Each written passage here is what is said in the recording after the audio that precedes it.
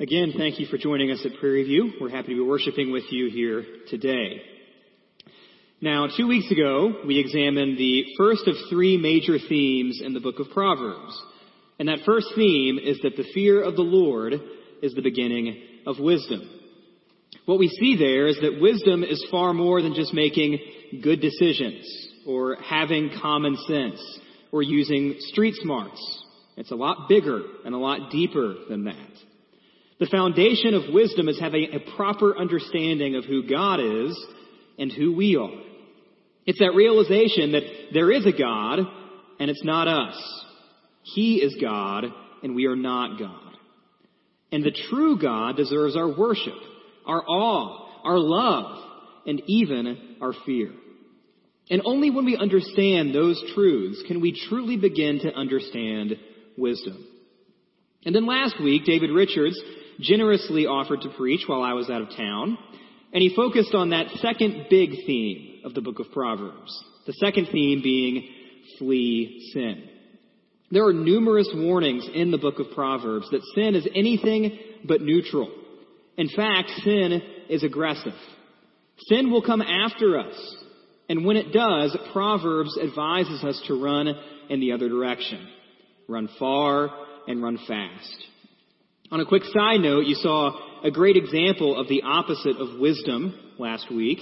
You saw folly.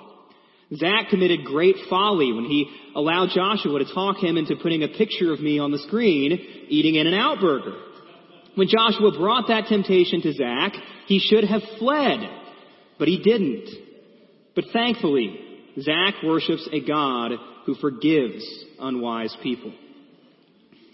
But then today, we close out Proverbs by looking at our third and final major theme of the book.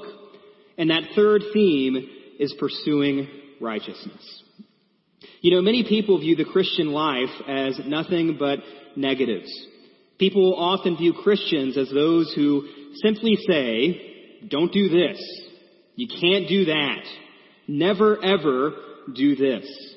That's the caricature that many people buy into of the Christian faith. And unfortunately, sometimes we as Christians tend to feed and tend to further that reputation, that we're just a bunch of prudes, and we're always telling people what they can't do.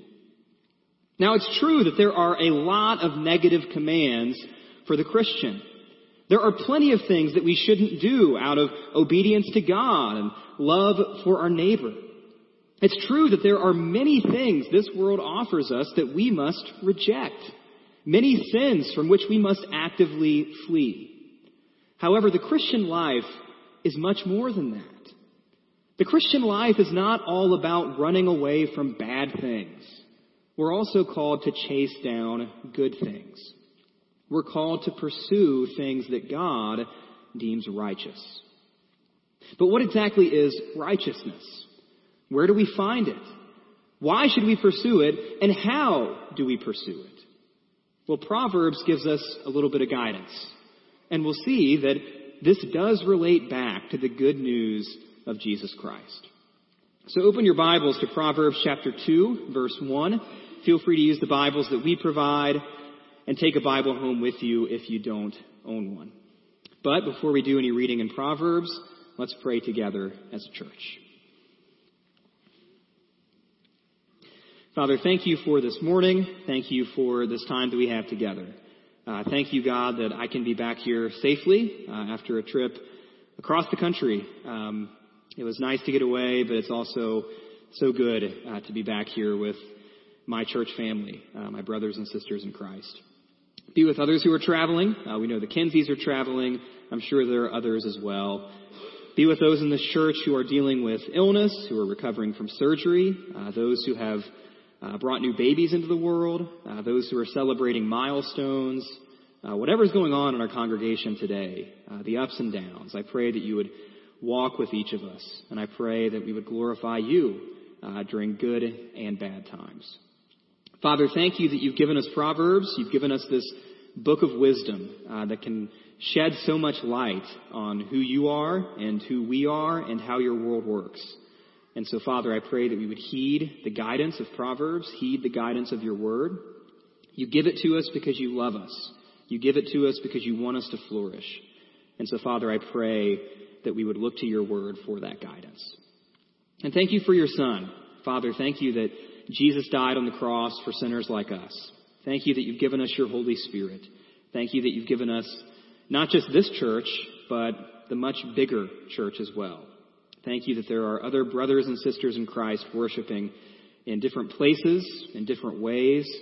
Thank you that you bring us all together under your Son's lordship.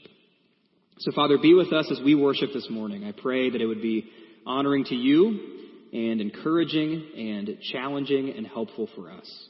We love you. We ask this all in Christ's name. Amen. Well, what exactly do we mean by righteousness?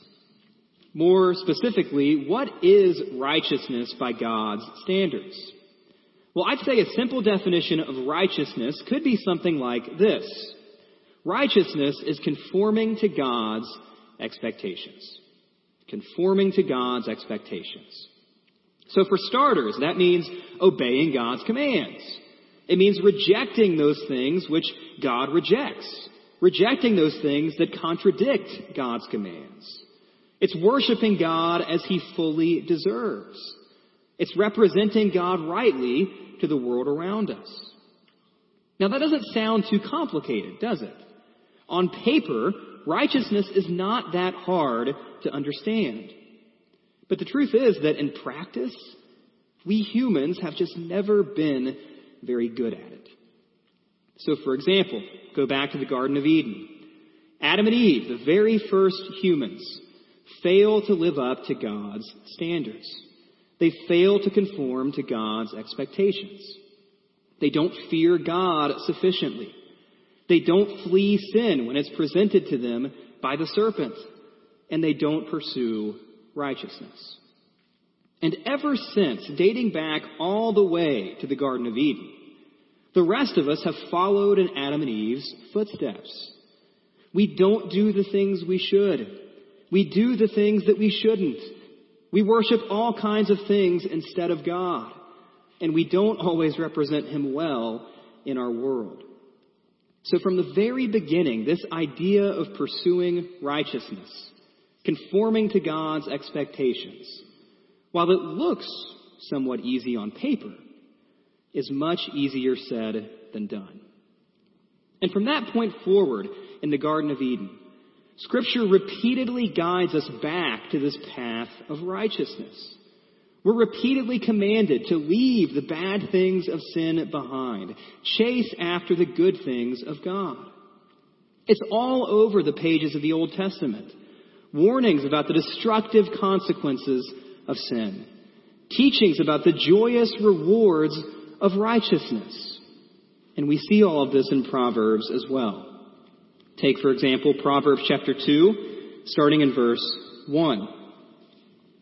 My son, if you receive my words and treasure up my commandments with you, making your ear attentive to wisdom and inclining your heart to understanding, yes, if you call out for insight and raise your voice for understanding, if you seek it like silver and search for it as for hidden treasures, then you will understand the fear of the Lord and find the knowledge of God.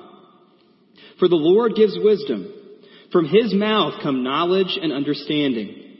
He stores up sound wisdom for the upright. He is a shield to those who walk in integrity, guarding the paths of justice and watching over the way of his saints. Then you will understand righteousness and justice and equity, every good path. For wisdom will come into your heart. Knowledge will be pleasant to your soul. Discretion will watch over you. Understanding will guard you, delivering you from the way of evil, from men of perverted speech, who forsake the paths of uprightness to walk in the ways of darkness, who rejoice in doing evil and delight in the perverseness of evil. Men whose paths are crooked and who are devious in their ways. In Proverbs, wisdom and righteousness are very closely related. And the passage that we just read tells us to seek wisdom and thus seek righteousness like silver. Search for it the way you'd search for buried treasure. Why? Because wisdom and righteousness are the most precious commodities that you could ever find. It's stressed over and over again in the book. Chapter 3, starting in verse 13. Blessed is the one who finds wisdom and the one who gets understanding. For the gain from her is better than gain from silver, and her profit better than gold. She is more precious than jewels, and nothing you desire can compare with her. Think about that. Nothing you desire can compare with her. Long life is in her right hand, and her left hand are riches and honor. Her ways are ways of pleasantness, and all her paths are peace. She is a tree of life to all who lay hold of her. Those who hold her fast are called blessed. Sounds pretty good, doesn't it? Better than silver, better than gold, better than jewels. If you pursue her, you'll be blessed. We see it again in Proverbs chapter 4, starting in verse 18. But the path of the righteous is like the light of the dawn, which shines brighter and brighter until full day. The way of the wicked is like deep darkness. They do not know over what they stumble. That doesn't sound good. Proverbs chapter 16, verse 8. Better is a little with righteousness than great revenues with injustice. So in other words, if you have to choose being poor and keeping your righteousness versus wicked wealth, then choose the poverty along with righteousness. It's an incredibly precious commodity. But as you think about it more, what makes it so special? Well, according to other passages in Proverbs, it doesn't just bless you. It blesses people around you. Proverbs 10, verse 21, the lips of the righteous feed many, but fools die for lack of sense. You can be a source of life to the people around you, Proverbs tells us, if you pursue righteousness. Chapter 14, verse 34, righteousness exalts a nation, but sin is a reproach to any people. It can exalt an entire nation, an entire society. And then chapter 29, verse 7, a righteous man knows the rights of the poor. A wicked man does not understand such knowledge. Righteousness benefits everyone, including the oppressed and the vulnerable. So wisdom and righteousness are these precious commodities. And if you have them, you'll be blessed, and those around you will be blessed as well. But why else should we pursue them? Well, if nothing else, because God simply commands us to. In Proverbs chapter 10, verse 8, Solomon says, the wise of heart will receive commandments, but a babbling fool will come to ruin. The wise of heart will listen to instruction from God. And in Leviticus chapter 19, verse 2, maybe one of the most important commands that God gives his people in the entire Old Testament. He says to Moses, speak to all the congregation of the people of Israel and say to them, you shall be holy. I, the Lord your God, am holy. God is holy, therefore we should be holy. God is righteous, therefore we should be righteous. Again, it sounds pretty simple. Scripture is full of passages like these. Over and over again, the joys of pursuing righteousness, the warnings against pursuing sin.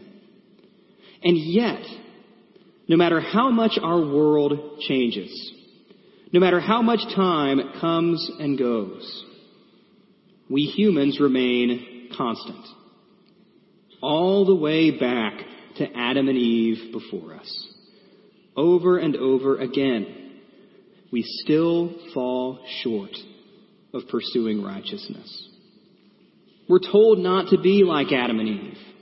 We're told to fear God. We're told to flee sin. We're told to pursue righteousness.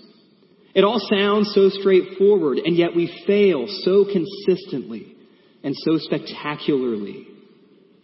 Why?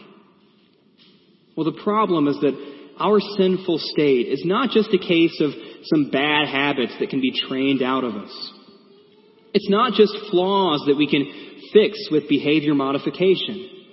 It's not just an issue of education that only if we knew the Bible better, then we would be a little more righteous. That's not what it is. Our inability and even our unwillingness to be the righteous people that God calls us to be, that goes down to the very deepest crevices of our hearts and our minds. Like Adam and Eve long ago, we are cursed by disobedience. But thankfully, that's not the end of the story. There is one man who rightly feared God. One man who always fled sin. One man who is perfectly righteous. And that man is Jesus.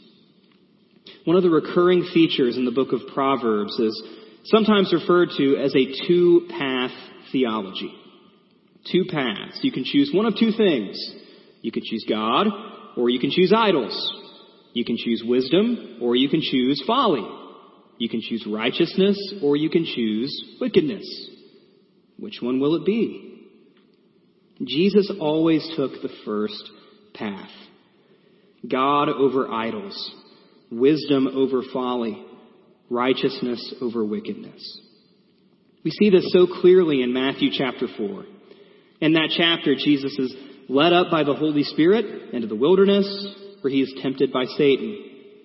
And it sounds kind of familiar to the story we mentioned a moment ago. Adam and Eve in the Garden of Eden. We have a garden, we have wilderness.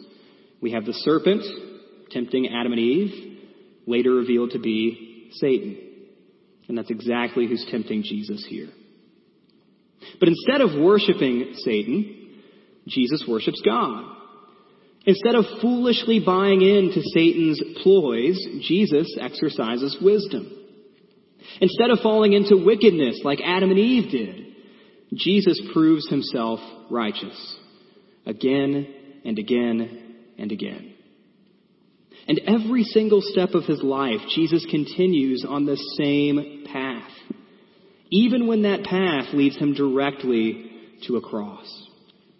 And he dies on that cross for people who chose the wrong path. Sinners like Adam and Eve, sinners like you and me. And while the circumstances of Jesus' death are gruesome, the effect of Jesus' death is nothing short of glorious. We see that in Romans chapter 5, starting in verse 1. Paul says, "Therefore, since we have been justified by faith, we have peace with God through our Lord Jesus Christ." The word there translated justified is the same as the word righteous or righteousness in the rest of the New Testament. Thus you could say that to be justified is to be declared righteous. And according to the Apostle Paul, it doesn't revolve around our ability to do all the right things. It doesn't revolve around our ability to perfectly conform to God's expectations. Our justification, our being declared righteous, revolves around faith in Jesus. Around that cross that Jesus died on. That cross is the intersection of God's justice and God's grace. That cross is the place where sin is justly punished, and yet sinners are graciously forgiven. And it all revolves around Christ. That's why Paul can make those bold statements like he does in 1 Corinthians chapter 1, verse 30. We read it a couple weeks ago. He refers to Jesus as the one who became to us wisdom from God, righteousness and sanctification and redemption. In Philippians chapter 1, verse 11, Paul prays for this church that they would be filled with the fruit of righteousness that comes through Jesus Christ to the glory and praise of God. Filled with the fruit of righteousness that comes through Jesus Christ. You see, it's through Jesus that the unrighteous are declared righteous. It's through Christ that we are saved. But again, that's just the beginning. You see, we're not just declared righteous. By the power of the Holy Spirit, we are slowly but surely being transformed into the kind of people who actually pursue righteousness. There's an old Puritan prayer in the Valley of Vision that says this: "May we derive relief from Jesus' sufferings without ceasing to hate sin and without ceasing to long after holiness." Knowing that we've been declared righteous because of Jesus, knowing that we've been saved, justified because of Jesus, doesn't mean we cease to care about doing good. Rather, it motivates us to pursue righteousness all the more. Like Paul says in 2 Corinthians 5:21, "For our sake, he," referring to God, "made him," referring to Jesus, "for our sake God made Jesus to be sin who knew no sin, so that in him," again referring to Jesus, "we might become the righteousness of God." At the cross, we are declared righteous. But as we live as followers of Jesus, we're being transformed into people who actually are righteous. God gives us the Holy Spirit that we might pursue and display righteousness to the world around us for his glory. In Romans chapter 8, Paul gives us a two-path theology of his own. He says we either walk by the Spirit in this new life, or we walk by the flesh. Our old fleshly hearts and minds and lives are being transformed to reflect Jesus Christ. And with our new Spirit-filled hearts and minds, we find ourselves actually wanting to obey God, wanting to reject the things that oppose God, wanting to worship God alone, and wanting to represent him rightly in our world for his glory and the good of others. With these Spirit-filled hearts and these Spirit-filled minds, we actually agree with Jesus. We want to listen to Jesus when he says in Matthew chapter 5, verse 16, "Let your light shine before others, so that they may see your good works and give glory to your Father who is in heaven." We pursue righteousness in the sight of others, not so that we would be glorified, but so that God would be glorified. The one who declared us righteous, the one who is making us righteous. Now, the truth is that this doesn't happen overnight, and it doesn't happen all at once. There will be struggles along the way in this pursuit of righteousness. In this life, even with the gift of the Holy Spirit, we will never be truly and fully righteous. Paul talks about this struggle in Romans chapter 7. He wants to obey God in his mind, but he still finds himself doing evil in his body. Perhaps you've had that same struggle. Maybe you're growing in righteousness in 2 or 3 areas of your life. You're seeing the work of the Holy Spirit. You're seeing that sanctification. You're encouraged and you're joyful. But there's still those 1 or 2 sins that just never seem to truly go away. You're frustrated. You're tired of fighting it, and you wish they would just disappear. Well, Paul can sympathize with you. But the truth is that Paul doesn't give us a silver bullet solution to those struggles. At the end of that passage, he simply says, "Thanks be to God through Jesus Christ our Lord." Paul knows that one day he will be delivered from that body that doesn't always obey. He knows that one day he will be purely, completely, holistically, and truly righteous. But in the meantime, we pursue righteousness. And in those inevitable moments when we fall short, we thank God for Jesus. Thanks be to God for our Lord Jesus Christ, the one who didn't fall short. Again, this life of pursuing righteousness won't always be easy. This life can still be full of great pain, can be full of great suffering. It can be full of frustration, but it's worth it. This Spirit-driven growth and holiness and wisdom won't always be as fast as we'd like or as consistent as we like. Sometimes we might even be tempted to doubt whether we're growing in righteousness at all. But in those moments, Thanks be to God through Jesus Christ our Lord. And trust the promises of God, that he really has given you the Holy Spirit. And the Holy Spirit really is working in you. And he really is growing you and changing you and helping you become the kind of person who conforms to the expectations of God. Now, as we prepare to close, look at Matthew chapter 6, starting in verse 31. Jesus gives this guidance to his anxious disciples. He says, "Therefore, do not be anxious, saying, 'What shall we eat? Or what shall we drink? Or what shall we wear?' For the Gentiles seek after all those things, and your heavenly Father knows that you need them all. But seek first the kingdom of God and his righteousness, and all these things will be added to you." Again, the Christian life is not just about leaving bad things behind. It's about seeking out good things. Seeking out the things of the kingdom of God. The Christian life is not just about fleeing sin. It's about pursuing righteousness. Dietrich Bonhoeffer was a preacher in Nazi Germany in the early 1940s.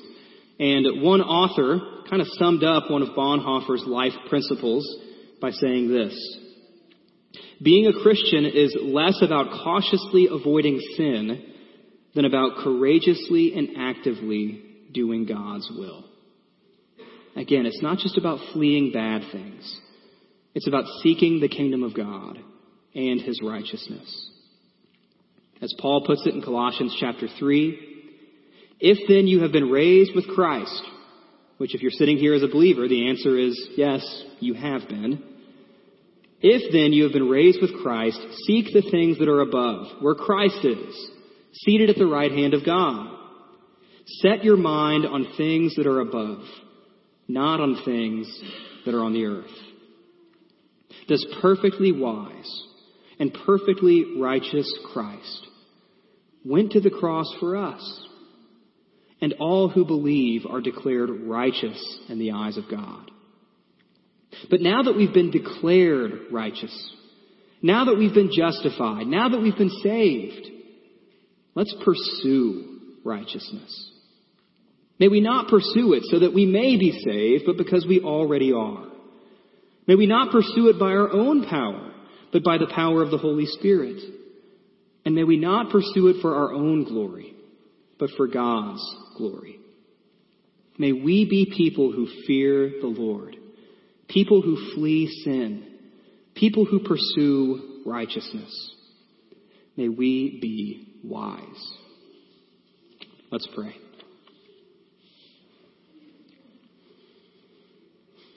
Dear Heavenly Father, thank you for this morning. Thank you that you have saved us. Thank you that you have declared us righteous, even though all the evidence says otherwise. Thank you that you have loved us so much, that you have been so merciful and gracious to us. And Father, now that you've saved us, now that you've justified us, I pray that you would grow us and shape us and transform us. Help us to be the people who you say we are. You say that we're righteous. You say that we are your children. So, Father, help us live like it. Help us pursue this righteousness in a way that glorifies you, not in a way to be full of ourselves or puff ourselves up with our own self-righteousness, but rather to bear fruit that brings you glory. I pray that the world would notice the way that you're working in our hearts and working in our minds. I pray that people would look at us and see something different about us than the world around. I pray that people would see our growth and glorify you. Ask questions about you. Want to know what in the world has happened to us so that we can tell them about your Son, Jesus Christ. Father, be with us as we prepare to leave this place. Help us to pursue righteousness as a church family, encouraging each other and challenging each other along the way. And help us to do it in a way that brings you glory.